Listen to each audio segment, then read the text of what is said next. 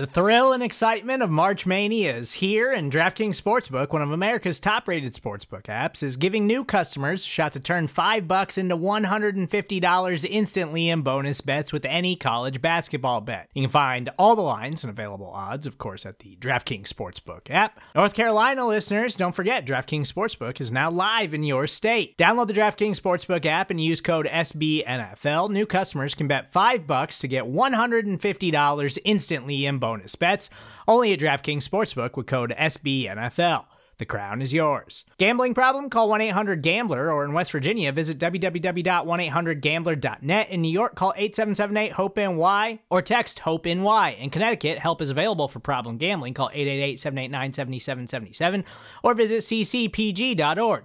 Please play responsibly on behalf of Boot Hill Casino and Resort. 21 plus, age varies by jurisdiction. Void in Ontario. Bonus bets expire 168 hours after issuance. See dkng.com/bball for eligibility, deposit restrictions, terms, and responsible gaming resources.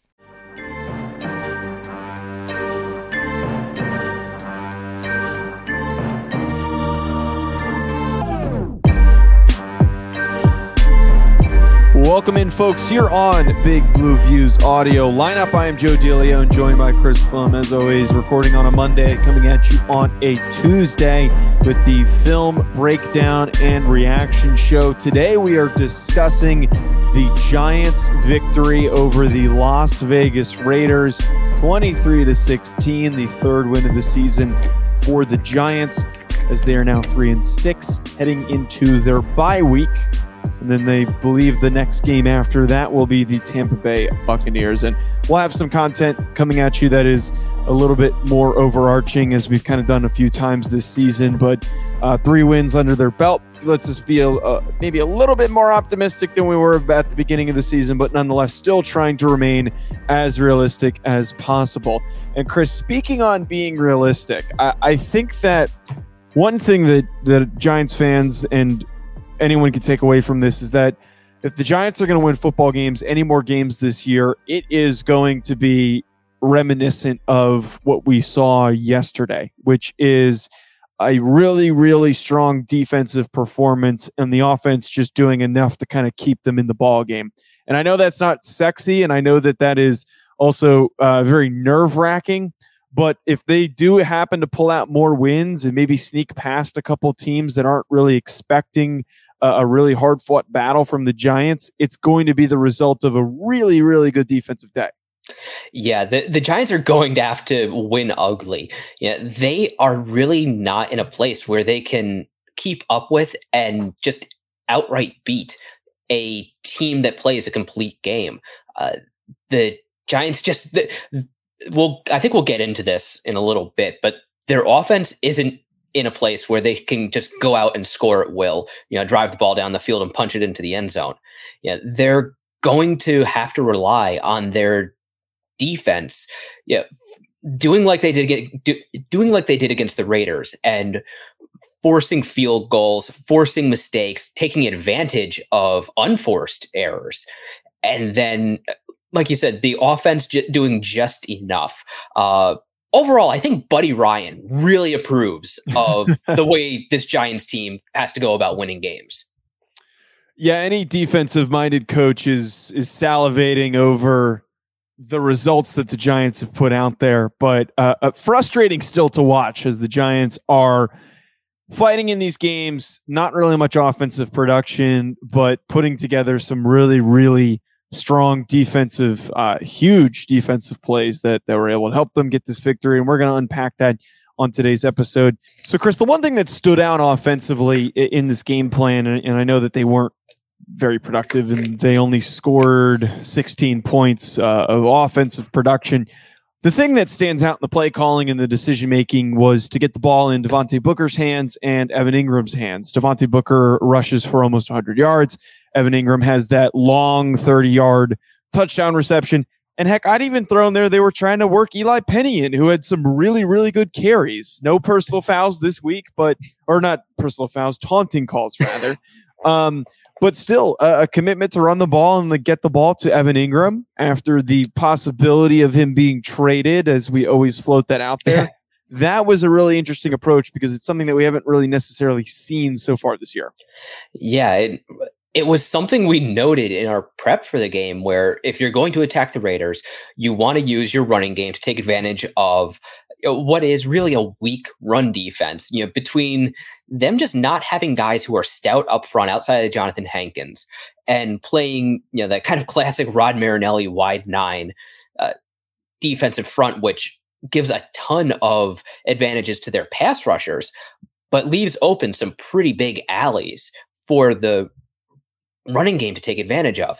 And with the Giants defense really keeping this game close, forcing those mistakes, taking advantage of those mistakes on the Raiders offense, the Giants were able to lean into their running game. They never had to abandon it. And like you said, credit to Eli Penny, because when Devontae Booker went down in the fourth quarter, the Giants only had their fullbacks remaining as their backfield depth. And Eli Penny has shown, even going back to the preseason, that he is a capable ball carrier. He is a guy you can hand the ball to and yet not have to worry that he's only going to get 2 yards because he's just a lumbering fullback who doesn't know what to do with his hands. Yeah, certainly lumbering fullback's a interesting way to phrase that. No, but you did see this more of a willingness, though, to get the ball to these guys. And I can't really say that it's something that you can go back to and use again, because it didn't really produce enough scoring output for it to be a strong enough victory. But it did help them maintain a lead and stay close in this game from some of those big plays that they were able to get. I almost wonder if maybe if they continue to try and run the ball more, it'll at least allow for them to build more offensive continuity. Like we saw that happen last year with Saquon out, and then Wayne Gallman started getting going, and he had some big games. And Saquon's probably going to be back soon after the bye week, but I wonder if maybe we'll get more than 25 total rushing attempts from the running backs, and instead we'll start to get closer to 30, because that stuff's starting to work a little bit better than throwing the football. Yeah, well, I think we'll just have to see what adjustments they make after the bye week. I'm not sure leaning on the run game is really going to work too well against the Buccaneers, because they happen to have one of the best defensive fronts in the whole NFL, with a really good defensive line left to right, a good linebacking core. But after that, maybe against the Dallas Cowboys, the Philadelphia Eagles, the Bears, the Dolphins, leaning into that run game might just be the way forward for the Giants. That tends not to lead to a whole lot of scoring. But if the defense can keep containing opposing offenses, that's a way you can win, or at least put yourself in position to where you can win. Yeah, putting yourself in a position to win is something that does not really happen often with this Giants offense. But one thing, you wrote this into our notes, and I think it's a really, really good point, that the passing offense has almost become non-existent since the Rams game. It's completely, in the way you described it, gone into a shell. Everything has become super closed down, and we saw a ton of that in this game. And I talked about it a little bit on the post-game live stream. They were almost daring Daniel Jones to hit some of these deeper passes by playing super up and close to the line of scrimmage, but he was still hitting all these like short drag routes and stuff like that. And I'm a little bit perplexed why they're not at least trying to take some shots. And I understand that it's partially probably motivated by the offensive line, but you'd think at some point that they have to try and stretch the field and maybe risk taking a sack, which they're already doing on these short plays. Yeah, I think it's probably a few factors coming together. I went back and actually looked at Daniel Jones's passing charts on NFL Next Gen Stats going back to the Carolina game and also the Cowboys and Rams games. Now, Jones did not play well in either of those games against the Cowboys or the Rams. By my count, he threw about 7 interceptable passes in a total of 6 quarters. And I think we've seen over in previous seasons how when he would start to get to be a little bit too careless with the ball, the Giants would shrink the offense back down and get back to less than 10 yards, quick reads, things like that, to be a lot safer with the ball. But then also you have all the injuries the Giants have had with wide receivers, all the struggles they have had with pass protection. And I think kind of all of that together, where they don't want to put too much on Jones's plate, where they don't want to put the offensive line under too much stress, and they don't want to ask too much of receivers who are either dealing with injury or just backup guys who they don't ever really want to see on the field. And it seems like it's all of these factors kind of conspiring to where we see against the Panthers, the Giants' average intended pass was 6 yards downfield. Against Kansas City, that dropped to about 4.5. And against the Raiders, it was only about 3.5. And the average completion went from about 3.8 yards downfield to 3.5 yards downfield to 3.3 yards downfield in this latest game. And really, this is going a little bit more into the analytics side of things, but when you start shutting down your passing attack like that, you have a very low chance of your drives ending in scores. Like we talk about death by 1,000 cuts, but when, like we saw with the Giants defense is able to do by limiting Derek Carr to a lot of those short underneath passes, it allows the defense to just start playing downhill, and the offense really just winds up spinning its wheels. Yeah, I think that's a really good way to describe it, is seeing how things played out for the Raiders. And we're going to talk about that in a little bit, but it was really only short dump-off type throws that Derek Carr was making in this game. And the big pickups that he had were because it was run after the catch. It was stuff that was caught near the line of scrimmage. And they were able to pick up some chunk plays, but it started to wear down the offense to an extent where they weren't able to produce. They weren't able to score. It took them forever to get downfield. It wasn't producing what they're typically used to, which is being able to stretch things out a little bit. They didn't have Henry Ruggs. I'm certain that is a major factor in the inability to do that. They just got Deshaun Jackson, which is definitely going to help with them being able to hit over top. But as we're seeing right now with the Giants, that constant approach of trying to hit all this short stuff, it is going to cause some problems down the line. And I know I was leading into the beginning of the show saying that if the Giants continue to win, we need to get used to them having this approach of not really doing much on offense and playing really good defensively. But if you want to at least help your defense a little bit, and so they don't have to freaking do everything, they have to try something different in terms of their approach, because those super short passing attempts, those really short routes, it's just going to do the same thing every single game, which is 16 to 17 offensive points a game. Yeah, pretty much. And it looks great to have the 75% completions, but when you're only completing 5 yards a pass or even less, those plays don't really mean a whole hell of a lot as far as the offense is concerned. Basically your chances of that drive ending in points almost triple when you start reaching beyond 10 yards downfield. And yes, the Giants have a lot of issues with their pass protection, the offensive line, and with their wide receivers. I kind of have to ask exactly how healthy Kenny Golladay and Kadarius Toney were. I mean, Toney was only targeted once, and he was really used more on gadget plays than as a receiver. And we saw that early in the season. And this was kind of an instance where the Giants could have used him. So did they worry about him catching the ball because of that thumb injury? Was Golladay still slowed by that knee injury? But overall, the Giants need to figure out a way to push the ball further down the field. And that doesn't mean 5 or 7 step drops, but you can use some rollouts. You can use more play action, or just ask receivers to run 10 or 12 yards down the field. These guys are fast. Even slow wide receivers are still fast. It doesn't take 5 seconds to run 10 yards. Another day is here, and you're ready for it. What to wear? Check. Breakfast, lunch, and dinner? Check. Planning for what's next and how to save for it? That's where Bank of America can help. For your financial to-dos, Bank of America has experts ready to help get you closer to your goals. Get started at one of our local financial centers or 24/7 in our mobile banking app. Find a location near you at bankofamerica.com/talktous. What would you like the power to do? Mobile banking requires downloading the app and is only available for select devices. Message and data rates may apply. Bank of America N.A., member FDIC.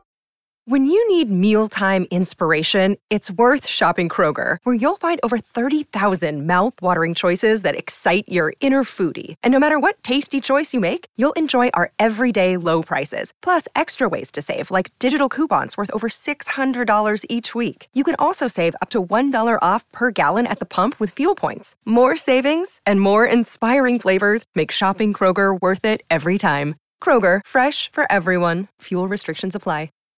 The other thing that goes in line with that, and I can understand if that was, this is the game plan and stuff like that, and you're trying to stick to it. But at a certain point, when you realize an opposing defense is only defending one type of a play, at what point do you say, hey, maybe let's try to counter with something that they're not expecting?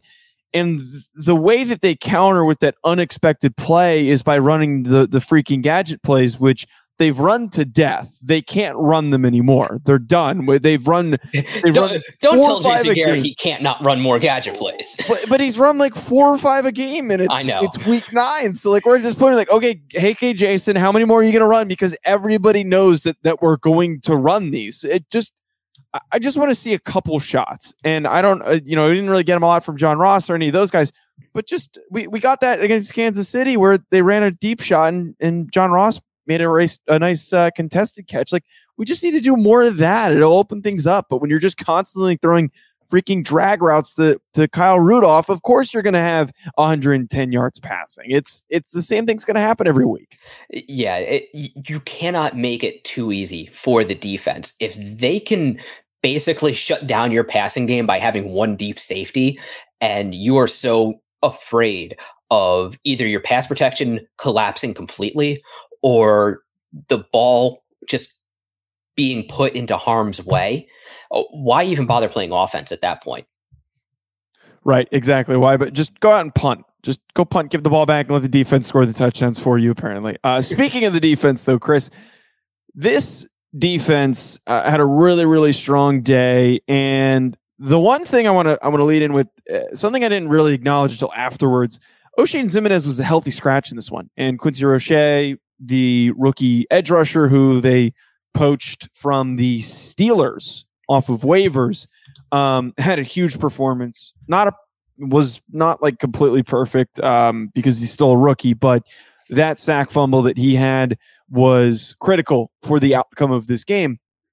And it's gotten to a point where, I think we might be done with the Oshane Ximines experiment, but I think it's good to see that there is a more of a commitment to just get guys onto the field and let them go out there and learn and develop and make plays instead of just kind of letting these guys that were drafted highly, that were supposed to be high impact players and then didn't really develop, instead of just forcing those guys out there and they completely crap the bed every time. I'd rather see more of the Quincy Roches getting those opportunities and then making plays. And then that for me provides more optimism than seeing Oshane Ximines get blocked on every single pass rush attempt. Yeah, I have to admit, it's getting real old to see Giants third round picks just not blossom or materialize into anything. I think a lot of us thought maybe we would have seen the end of that with the firing of Jerry Reese, but Sam Beal played one snap for the Giants this past week, and I think this is the first time he'd been active. I don't remember him being active before this. I could be wrong. Oshane Ximines, another third round pick, healthy scratch. BJ Hill was dealt for Billy Price, another third round pick gone, and Lorenzo Carter, who I have to imagine he's kind of at the end of his rope with the Giants as well, between his ruptured Achilles and now an ankle injury, which could that be a compensation injury? I don't know, but even when he's on the field, he hasn't really been an impact player. Certainly not with the kind of impact we expected him to have with his athleticism. So it's good the Giants are getting guys like Roche, who I still can't believe is a Giant. The this is going to be one of the things I keep going back to with teams just not outsmarting themselves. Because first off, he never should have fallen to the 6th round. The Steelers had to know he was a player, not a guy they could try to get clever and stash on their practice squad. So, thank you, Pittsburgh, and well done, Giants, for having the foresight to pick him up. And also, Ellerson Smith getting activated. I have to imagine he's going to be getting onto the field more after the bye week. So hopefully these young guys will get out there and develop. If the Giants could manage to get 3 rookie pass rushers to develop in one season, whatever else happens with the rest of this year, even if they don't win another game, I would have to take that as a win for the year. Yeah, Roche could end up developing into a total steal just from the premise of a guy who late draft pick fell, was in the process of being pushed to a practice squad, and the Giants come in and poach him. That to me is an absolute steal. Even if he doesn't really progress more than we've seen him already do, I think that his results have been fantastic as a guy that went through all that during this pre-draft process. And he could probably turn into like a really nice rotational guy and working within the group, somebody that the Giants have been desperately needing. So it's exciting to see Quincy Roche doing some of that stuff. So the one thing that we talked about a little bit during the post-game show, and because we had some time to look back at it, I want to unpack a little bit more the defensive strategy that Patrick Graham had, because what he did, I thought, was really, really smart. A lot of the stuff that we've seen him do already, but going against a team that likes to throw past the sticks, tries to get big chunk plays in order to get things moving because the run game does not work that effectively. The approach in this game was to basically leave a lot of space between the line of scrimmage and the first down marker and drop into coverage and create some confusion on where guys were dropping and where they were going. And that led to Derek Carr kind of hesitating, not really having anyone to go to, and doing a lot of dump offs, getting the ball out to his running backs. And they were picking up some good chunks here and there. But then you also had the instances where you kind of saw Derek Carr getting a little frustrated. And that was when he started to push the ball into these really tight spots that it wasn't really going to fit. It wasn't really going to work. And that's what led to those 2 interceptions where he was getting super aggressive. And he's like, screw this. We're going to make a play despite them coming out in these coverages. But that was the approach that Patrick Graham went with. And I thought that it was really, really well drawn up. Yeah. And I think you could even see that from the Giants snap count. Only one front 7 player played all of the snaps, and that was Tay Crowder. And in fact, for the most part, the Giants were playing out of a nickel alignment. I think they played something like 2/3 of their snaps out of a nickel or dime alignment. And for the most part, they were only playing with 2 down linemen. Now, they might have been playing with a 4 down lineman with their edge defenders with hands in the ground. But really, only about half of their snaps had more than 1 or 2 off-ball linebackers. And they were playing a lot of softer coverages, quarters coverages, cover 3, playing a lot to really try to keep the Raiders offense in front of them, which, I mentioned before with the Giants offense, both of these teams, so much of their passing attack was 10 yards or less. I think of Derek Carr's 46 passes, 33 of them were inside of 10 yards. That to me is kind of impressive, especially for a guy who had been averaging over 8 air yards per attempt coming into this week. So I have to say kudos to Patrick Graham for putting his guys in position to take away the strength of the Raiders offense. Yeah. It's tough to tell without access to the all 22 tape. Yeah. I didn't see anything the Giants did in particular that really super frustrated the Raiders offense. I didn't see any unique wrinkles that they hadn't done before, but just recognizing that without Henry Ruggs, they didn't have that deep threat where the Giants had to respect that to create extra room underneath in that 7 to 10 yard range, where guys like Hunter Renfrow and Darren Waller just eat defenses alive. So the Giants didn't really have to generate a whole lot of pressure. They didn't have to really worry about getting beat deep too badly. The one time they really did, Derek Carr overthrew Darren Waller. A bit of a tongue twister there. But really, the Giants did a good job of, like you said, frustrating the Raiders' offense and then just being there when they made mistakes. Mm-hmm. Yeah, being there for those opportunities to pick up a fumble or pick the ball off was very, very important for this victory. Chris, this is probably going to be the least hot take that I could possibly throw out there.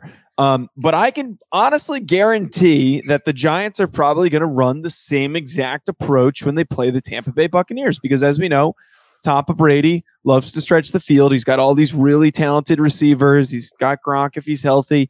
But the approach that we've seen from them is to attack downfield, use those really talented receivers. And they kind of did that last year where, like we saw against the Raiders, where they kind of like told them, hey, you can have the short area of the field, but we're going to cover everything deep. And they're probably going to do the same exact thing come the game time when they face off against the Bucs. Oh, yeah. I would honestly be surprised if the Giants didn't do that. Number one, I'm not sure if they've got anybody who could really match up in man coverage with Mike Evans. That's just because it's really tough for any cornerback to match up in man coverage with Mike Evans. That, in addition to having a catch radius approximately the orbit of the moon, yeah, he is big, he's athletic, and yeah, Brady is great at throwing his own receivers open.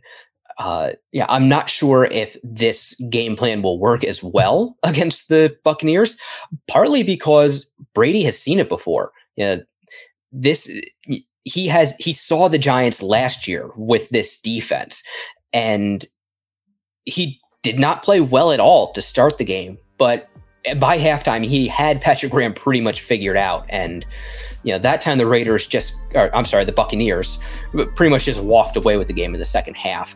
I think this will be the foundation of the Giants defense going forward, but they're going to have to throw in a few wrinkles, at least for Brady. Yeah, certainly going to have to throw some stuff in there to throw him off a little bit, which is certainly tough to do against Tom Brady. But, folks, that's going to be it from us. Be sure to hit the subscribe button to stay up to date. We're going to be giving you some evaluation stuff during the bye week, and then we're shifting our focus to Tampa Bay, and we will be previewing them the following week.